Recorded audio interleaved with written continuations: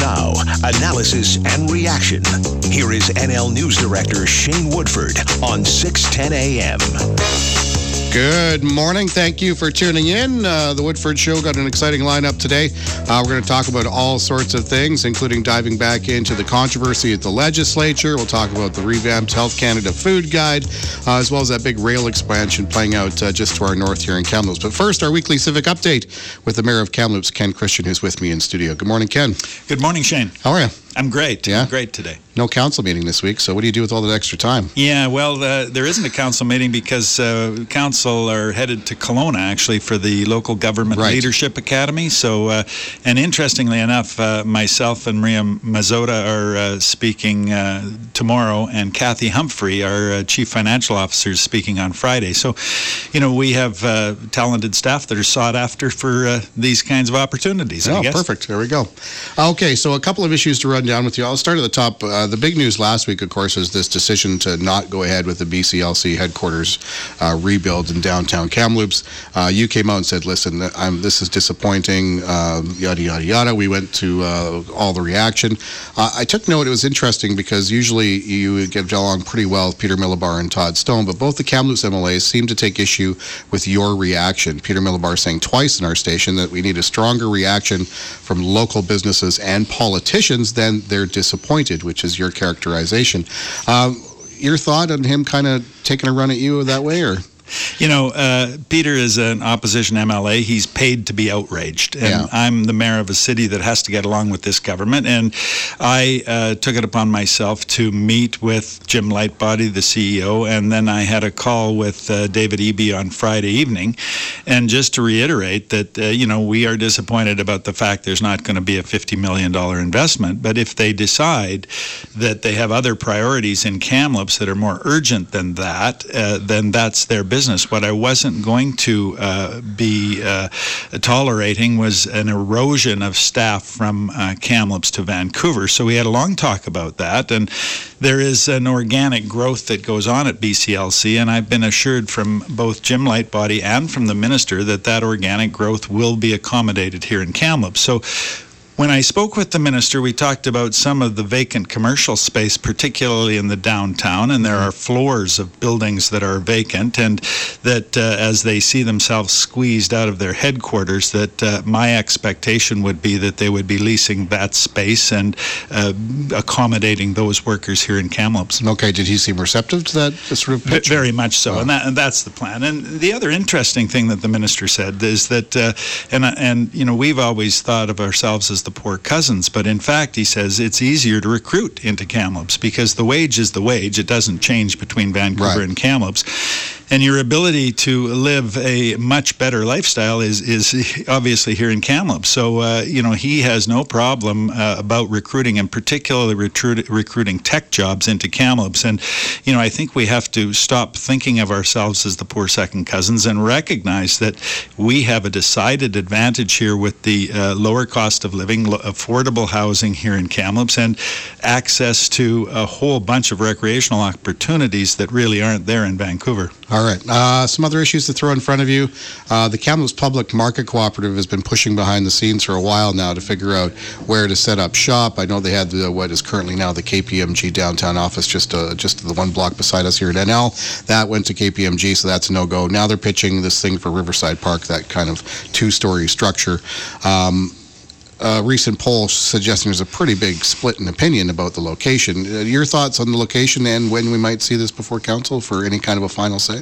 Yeah, well, I mean, this is not a council matter at this point in time, but, you know, they have, you know, floated the idea about the Riverside Park location, and that has really woken up that battle of the past about the parkade, and it seems to be quite divisive, and certainly Heritage House users and everyone else that has kind of this notion of a passive park at Riverside Park are really quite opposed to it. Others are looking at it as an opportunity for both commercial and tourist development into the downtown. So, you know, they'll have to sort that out. The downtown plan that we are currently talking about with the public really envisioned that there would be a downtown market in the lot next to the Plaza Hotel, between the library TNRD building and the Plaza Hotel. And that sort of is another option, and that would make some sense as well. Yeah, that would be an interesting location, because there's currently, that's right on the street in front of that location is where the summertime food farmers market sets up shop on occasion. Interesting. Last week's TNRD meeting, you complained about ride sharing being roadblocked, complained about the glacial pace that's moving along, and I would tend to agree with you. As a matter of fact, I think that the blame can be evenly split between the previous government and the current one. Nobody seems to want to do this. Last place in North America where we do not have ride sharing. What's your concern? Why are you complaining about it? Well, there's a couple of reasons. One is that there is not enough taxi licenses to supply the need for rides in Kamloops, and there's shortages often at the airport. There's shortages certainly during the bar flush. So that's one problem. And the second problem is that, the government is way behind the entrepreneurs, because there are private guys with Billy Bob's ride service, and they've got their business cards out there, and they're doing all manner of kind of providing lifts to people out of bars, and I'm not convinced that that's the best nor safest way. So either Uber or Lyft or both would, in my opinion, offer Kamloops citizens much more selection, would be safer, and I think would help our economy. And I don't want to blame this government or the last government. I just want them to get on with it. Right. I go to Calgary, I get an Uber to the airport, I have no problem with that, and it's half the price. So let's just get on with it for British Columbia. I found the violin music unsettling in the Billy Bob ride I had. But anyway, Performance Arts Center, this concept, there's not much new on that front, but I'm just kind of curious, what's your thought as you see sort of the public reaction play out in letters to the local newspapers and editorials and that kind of thing? There seems to be some segment of naysayers and other people who are really excited about it. Any kind of sense in where the city's falling as you watch this public reaction? Yeah, I think these are early days. We just heard from Ron and Ray Fawcett a couple of weeks ago now, so that matter's in the hands of our administration. It was discussed at our strategic plan and our retreat that we had, and that will be out in about 6 weeks in terms of our vision for the next 4 years. And so, there's a lot of controversy, people that are suggesting that this should be totally self-financed versus those that see this as an amenity, just like the Tournament Capital Center. So we can expect that. But I think the bottom line from my perspective is that people need to realize that there are two advantages to a performing arts center. One is that it can help us develop our local artistic talent here, and secondly, it can help us attract larger acts, and that in turn fills hotels, fills restaurants. It helps us in terms of the economy. So the arts helps the economy. It is not this drain that some people have portrayed it as, and people need to start looking at it in that context. Any idea yet whether the city would donate the land that's currently the old Daily News building, now a parking lot, which I don't think is the best use of the land. I don't think you do either. What do we do with that land? Yeah, that's part of the discussion. What's our share? We're going to have a share in this, obviously. And is it going to be the land? Is it going to be some kind of tax deferral system? Is it going to be shared retail space? Those are kinds of things that need to be discussed. The other thing is that this proposal is complex in that it allows us to free up the Pavilion Theatre. So what does repurposing that look like? What about the Sagebrush Theatre agreement? Is there an opportunity to work with Thompson Rivers University and the school district on that? So there's a number of irons in the fire in terms of this particular proposal. Okay, interesting. We'll have to call it a day with that. Ken, council meeting next week, so we'll see you right here in this program next Wednesday as well. So looking forward to it. All right, there we go. Kamloops Mayor Ken Christian. We'll take a quick break here on the Woodford Show on Radio NL and pick it up on the other side of this commercial break. Radio NL, RadioNL.com. Local news now. The voice of your community. You're listening to Shane Woodford on 610 AM and RadioNL.com. Welcome back to the Woodford Show. North Thompson Rail Terminals is planning a huge $10 million expansion of their Kootenay Way facility. The 27-hectare expansion will see the site become an intermodal port feeding into the major rail lines around Kamloops. Joining me to discuss this is the North Thompson Rail Terminals President, Corey Bitts. The federal government is examining whether or not the project needs an environmental assessment or not. Maybe just give me an idea of what you have planned out there and what the process is looking like in front of you between now and getting it up and going. Okay, so the rail terminal is proposed to transload commodities, all different types of commodities as outlined in the project description. And our plan is to build it over a 5 to 10 year period in 3 phases. Where do you see the need coming from? Like what was sort of the genesis of the idea? What did you sort of see out there as far as, okay, we need to do this because we need to accomplish what? Okay, well, I mean, historically, there's a lot of opportunity in the central part of British Columbia, and you don't have a lot of options to move your stuff to either to port or to the U.S. interior. So we see that there's a lot of incremental business. So that's new business with the lumber, with different types of lumber commodities, whether it's cut lumber, specialty lumber, pellets, pulp. And so we see that, these products are expanding on the world market and in the domestic market. And when I say domestic, I mean Canada and the U.S.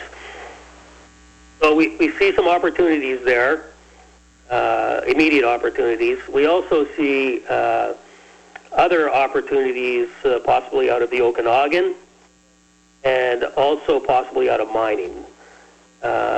So that's something that we're researching right now to see what kind of interest there would be. And then also there's the other opportunities such as petrochemical, diesel, gasoline, NGLs, these types of products that, are coming by truck mostly into the interior, which would be much more efficient if they were coming by rail. And then moved from truck from a central location like Kamloops to all the outlying areas, within a couple hundred miles or 300 miles or so from here. Right.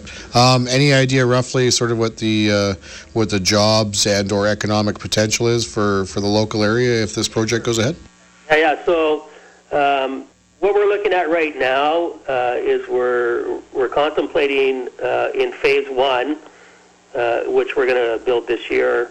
We're looking to say that we're going to have 20 full-time jobs within 2 years of starting up. So I expect that when we start up, we'll probably have somewhere around maybe 13 full-time jobs. And from there we'll add as we add more business. Right. Okay.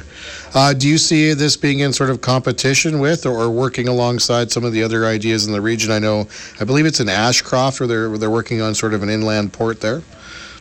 Well, we would be doing something similar. So what we have right now is there is a couple of other transload type terminals that are doing something similar, but they're location-wise they're inferior and they're not connected directly with CN, which has the best network in North America. Perfect. Now, as far as the process itself, obviously the federal government seems to have some kind of a role here, and you don't yet know if this needs an environmental assessment or not. So as far as the process itself, any idea roughly what kind of a timeline you're looking at between now and getting things rolling? Okay, well, it's the reason that the federal government, or SIA, is involved is because the criteria one of the criteria for a SIA review is if you're building more than 6 rail tracks. So we're building 13 rail tracks in our phase 1.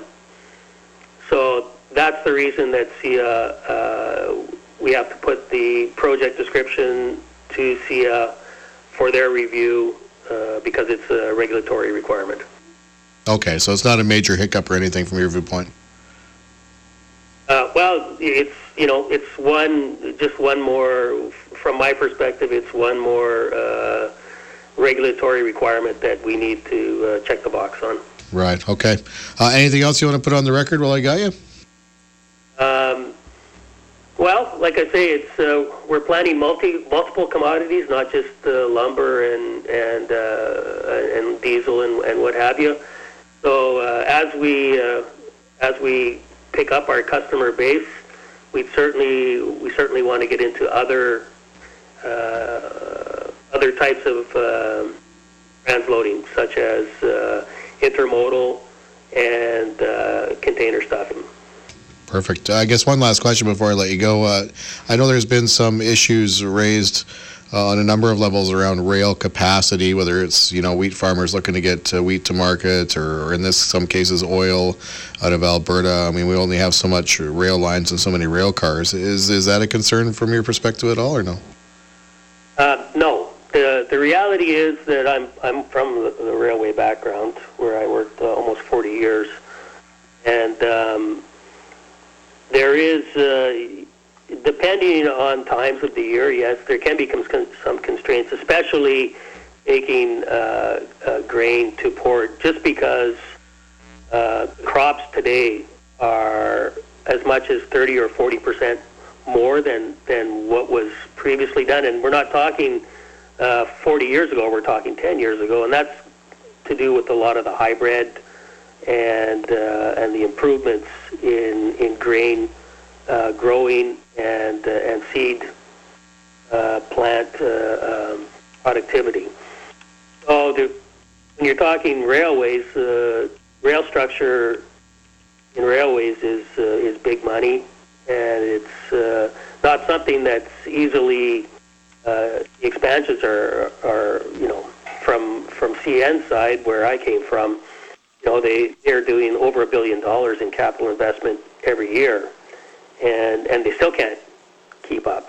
So it's big business, but it's also big machinery and big equipment. So going back to your question about do I see some restrictions on this, I don't see that there'll be huge restrictions. If anything is going to the port from here, it's short and would actually reduce some of the trucking issues in Vancouver and on the highways, and anything that's going domestic, this is the CN's main line, so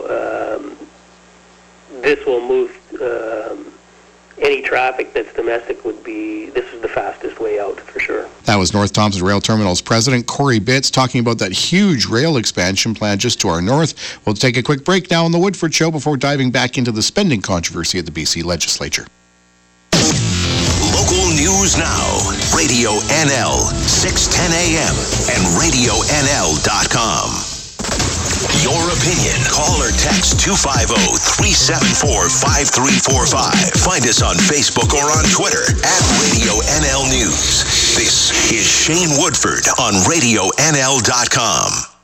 Thank you for tuning in and listening to The Woodford Show. We're now going to turn our attention back to the spending controversy unfolding at the BC Legislature and the ultimate fate of the currently suspended Clerk Craig James and Sergeant-at-Arms Gary Lenz. Joining me to discuss is NDP Surrey Guildford MLA, member of LAMC, and prior to his political career, a longtime RCMP officer, Gary Begg. First and foremost, this has been an ongoing controversy with the Speaker and the suspension, of course, of Craig James and Gary Lenz, with a lot of sort of mystery about what was going on behind the scenes. I don't know to what extent what we saw yesterday overflows into what the RCMP may or may not be doing. But what we saw yesterday was certainly a bit of a bombshell. So first and foremost, I mean, your reaction after going through the 76 pages and seeing what I think is fair to say is some pretty outlandish spending and behaviors alleged here. Well, I think I, like every British Columbian, was disturbed at the allegations that have been made and are contained in the report. It's just very disheartening as a taxpayer of British Columbia and as an elected MLA in British Columbia to read about this kind of activity going on, particularly as it relates to what is essentially public money. The misuse, the abuse, the bullying, some of the tactics that have gone on are very disturbing, which obviously is why we took such swift and decisive action to do our best to ensure that it can't ever happen again. And to that end, I mean, there's some different avenues available here. First and foremost, we're going to have an audit to determine what's going on, but there's no terms of reference on that yet. In your opinion, I mean, where do you think the scope should be, and how far back should it go in terms of years? Well, I think in relative terms, the scope of the audit should be unfettered. In other words, that we should allow auditors, forensic auditors, who are used to doing their job, free and open access to everything that they deem appropriate in their professional opinion. Now, as to how far it should go back, we know, of course, that this is something that has apparently been going on for a great length of time. So I think, too, we will seek the advice of the auditors on how far they think it should go back. But in my mind, it should go back to at least the time in which the current clerk was appointed to his position, because there is every reason to believe that this activity is historic and has gone on for a long period of time. I should say as well that the report that we have speaks to a culture that has been created over a long period of time. So I would say that we should go back, and certainly if asked by the auditors, my recommendation would be that we definitely go back to at least the time when the current clerk was appointed to his position. One of the interesting aspects out of this, and perhaps you can shed a little bit of light with your past with the RCMP, is as we look at these allegations, and again, whatever the RCMP are investigating, that's still a bit of a mystery to us. But as you look at these allegations, my question is, at the end of the day, is this an oversight, a slap on the wrist, like, okay, this got out of control, but we need to tighten up the rules situation, or do you potentially see some actual chances that there's something in here that could result in criminal charges? I'm very confident that there will be criminal charges laid as a result of some of this activity. It's important as well, I think, to recognize that some of this will be just bad business practice and malfeasance on the part of the implicated individuals. But in any event, I think that this is behavior and activity and performance that in any workplace would be deemed to be unacceptable and inappropriate. So I'm confident that the police and the courts will deal with those activities that are deemed to be illegal and unlawful, and that we will deal with the rest. And then that brings Mr. James and Mr. Lenz to light here, because they have to have some sort of due process. So I believe that part of the motion that you guys dealt with yesterday was to actually hear back from them, hear what they have to say about this, and fair enough. But at what point, as far as a timeline, do you see this thing going, as far as continuing the suspension with pay versus, okay, we've heard their defense, let's look at the big picture, and we need to discuss the possibility of termination? Well, I think that's imminent as we speak. I think that we've committed as part of the LAMSI committee to taking a look at their continued employment based purely on the information that has been surfaced by the Speaker.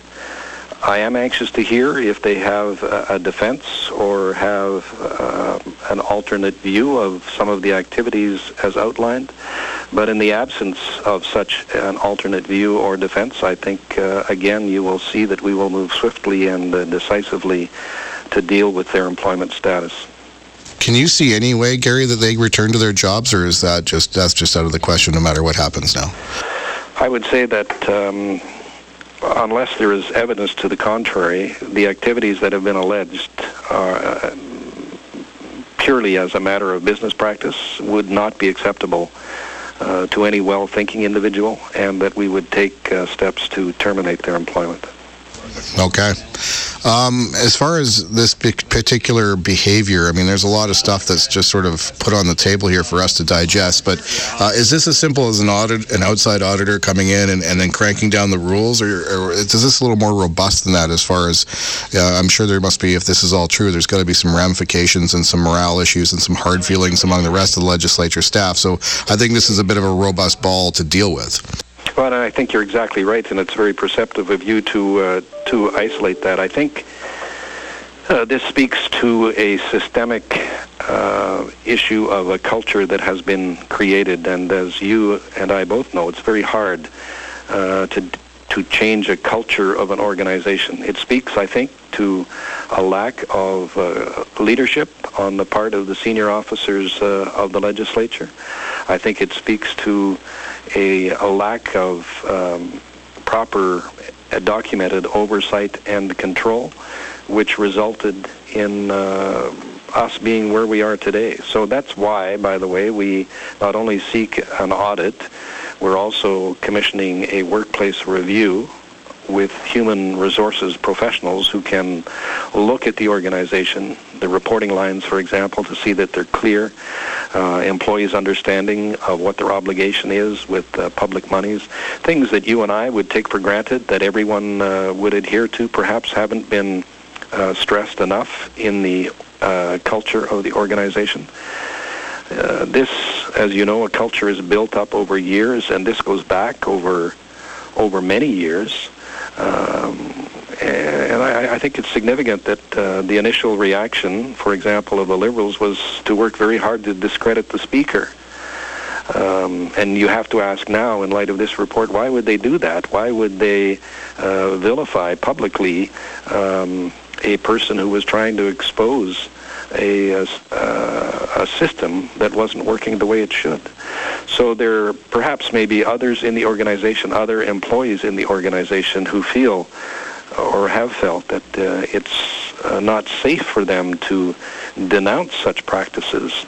So in a global sense, I think we want to, if sunlight is the best disinfectant, we want to ensure that there's a very clear and transparent process within the organization that encourages people to follow their moral sense, to do the right thing, and not fear that there will be reprisals or intimidation or bullying activity that will take place against them. And to create that culture probably requires some fairly transformative change in procedure and practice and perhaps personnel. Interesting. Just on that subject of, sunlight being the ultimate solution here, one of the weird things about the legislature itself and sort of the ministry under the Speaker is that it's immune from freedom of information requests, and there's a level of transparency and sort of public scrutiny that's not there that would be for, say, the Ministry of Transportation, Ministry of Environment, etc. Is it time to kind of open up that thing to more accountability, to allow journalists like myself to file freedom of information and allow the public some kind of oversight, in this whole situation? It's certainly time that we take a look at the situation that surrounds the Speaker, an independent officer of the legislature. And my starting position is always that we should release as much information and be as transparent as possible. And unless there are good reasons to the contrary, and there may very well be in certain situations where certain information cannot be released or cannot be released immediately, I think in the absence of information that exists, we should be looking at every opportunity we have to making this office too transparent, and the activities in that office be open on a regular basis to members of the public. That was Gary Begg, former RCMP officer, current NDP MLA for Surrey Guildford, who happens to sit on the LAMC committee, which is in the middle of this whole Speaker brouhaha. We'll take a quick break here on the Woodford Show. On the other side, Health Canada has done away with the Ford food groups of our youth. We'll discuss that next. Radio NL, RadioNL.com. Local news now. You're listening to Shane Woodford on Radio NL 610 AM and RadioNL.com.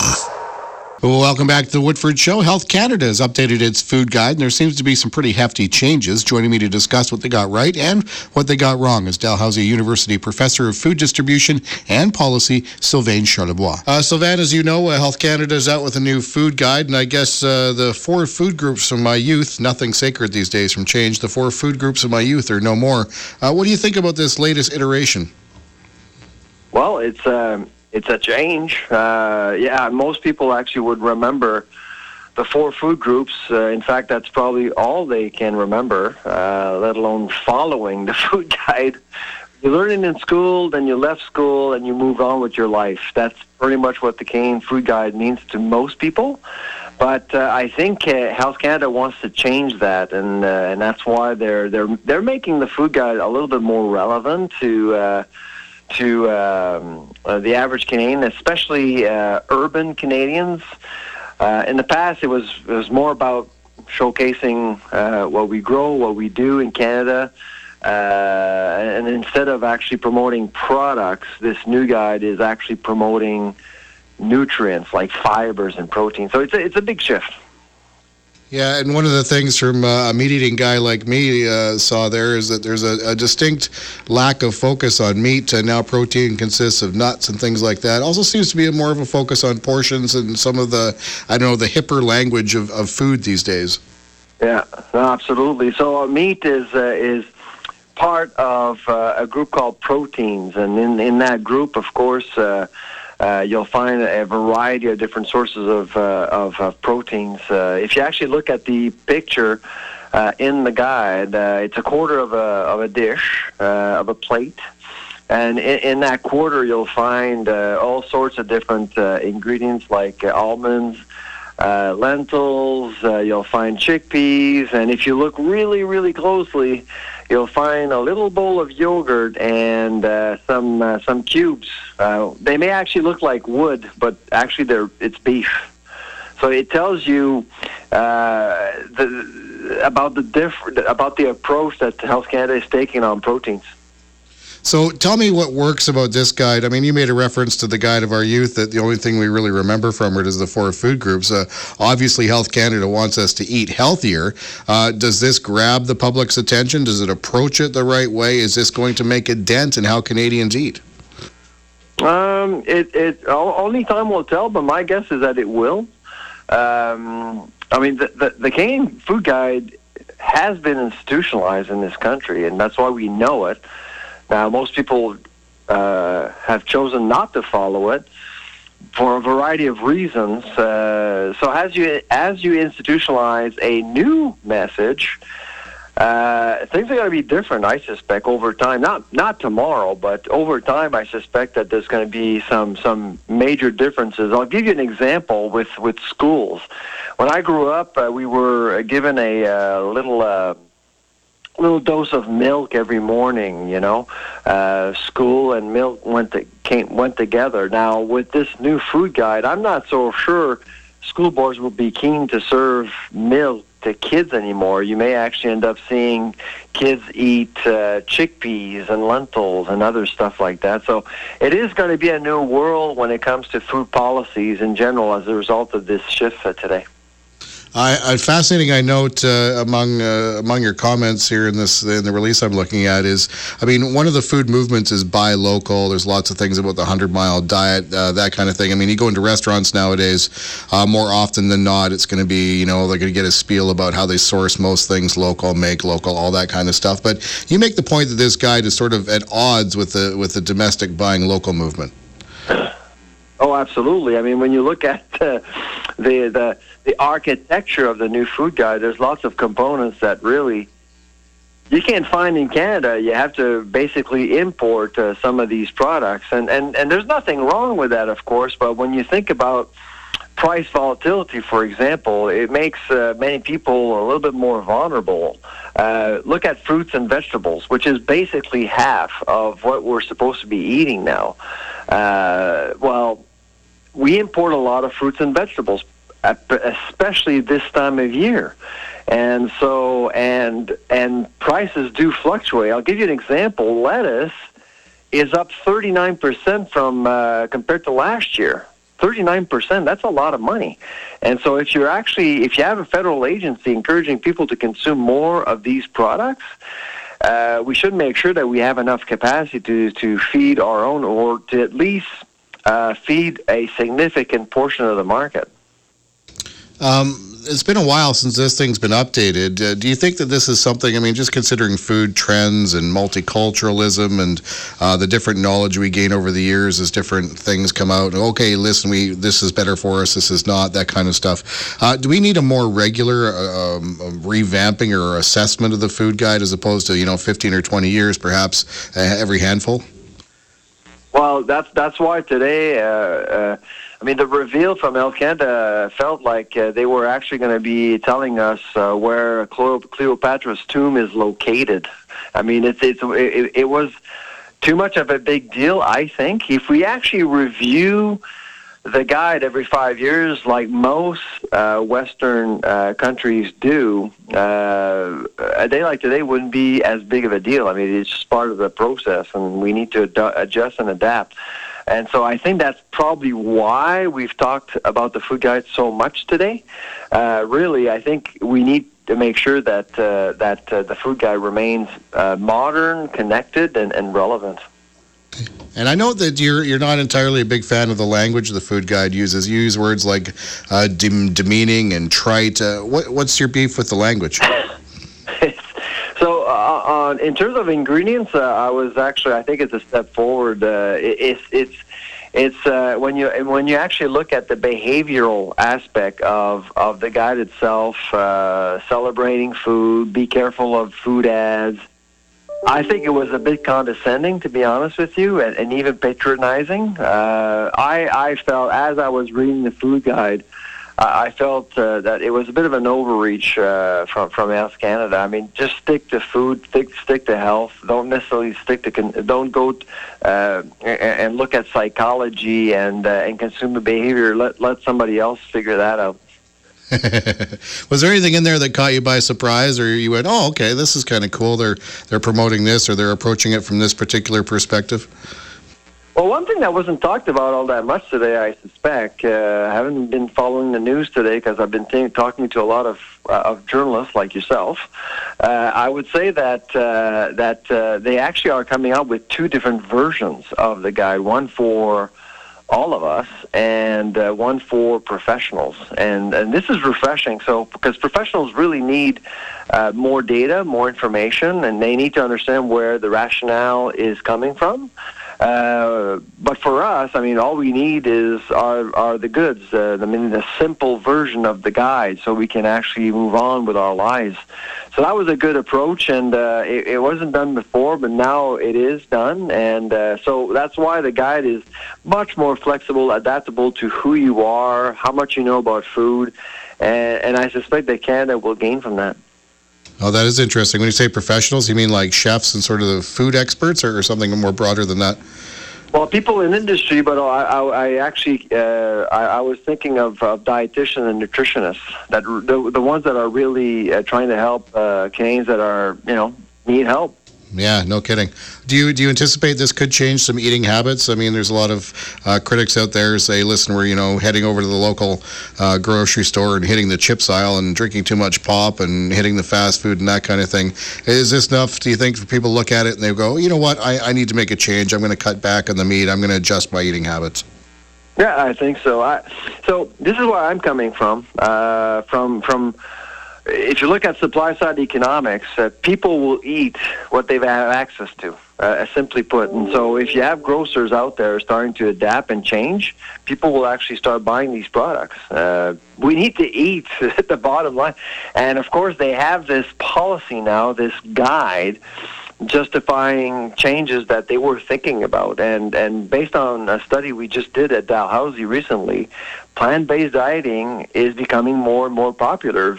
Veganism is now socially normalized. So there's a lot of stuff going on in the marketplace, and grocers will want to adapt, and the food guide is another excuse to make changes. All right. Well, now you got me rethinking my steak dinner I had planned for tonight. But well, I'm not. Well, keep some for me. Yeah. So, Van, thanks for taking a few moments to chat with us. Really, really appreciate that. All right, take care. There you go. That's Professor of Food Distribution and Policy with Dalhousie University, Sylvain Charlebois. And that's it for the Woodford Show. We'll see you again right here on Radio NL tomorrow. 1400 Clearwater, 107.1 Shuswap from CHNL in Kamloops, a Stingray radio station. This is Radio NL 610 AM, local news now.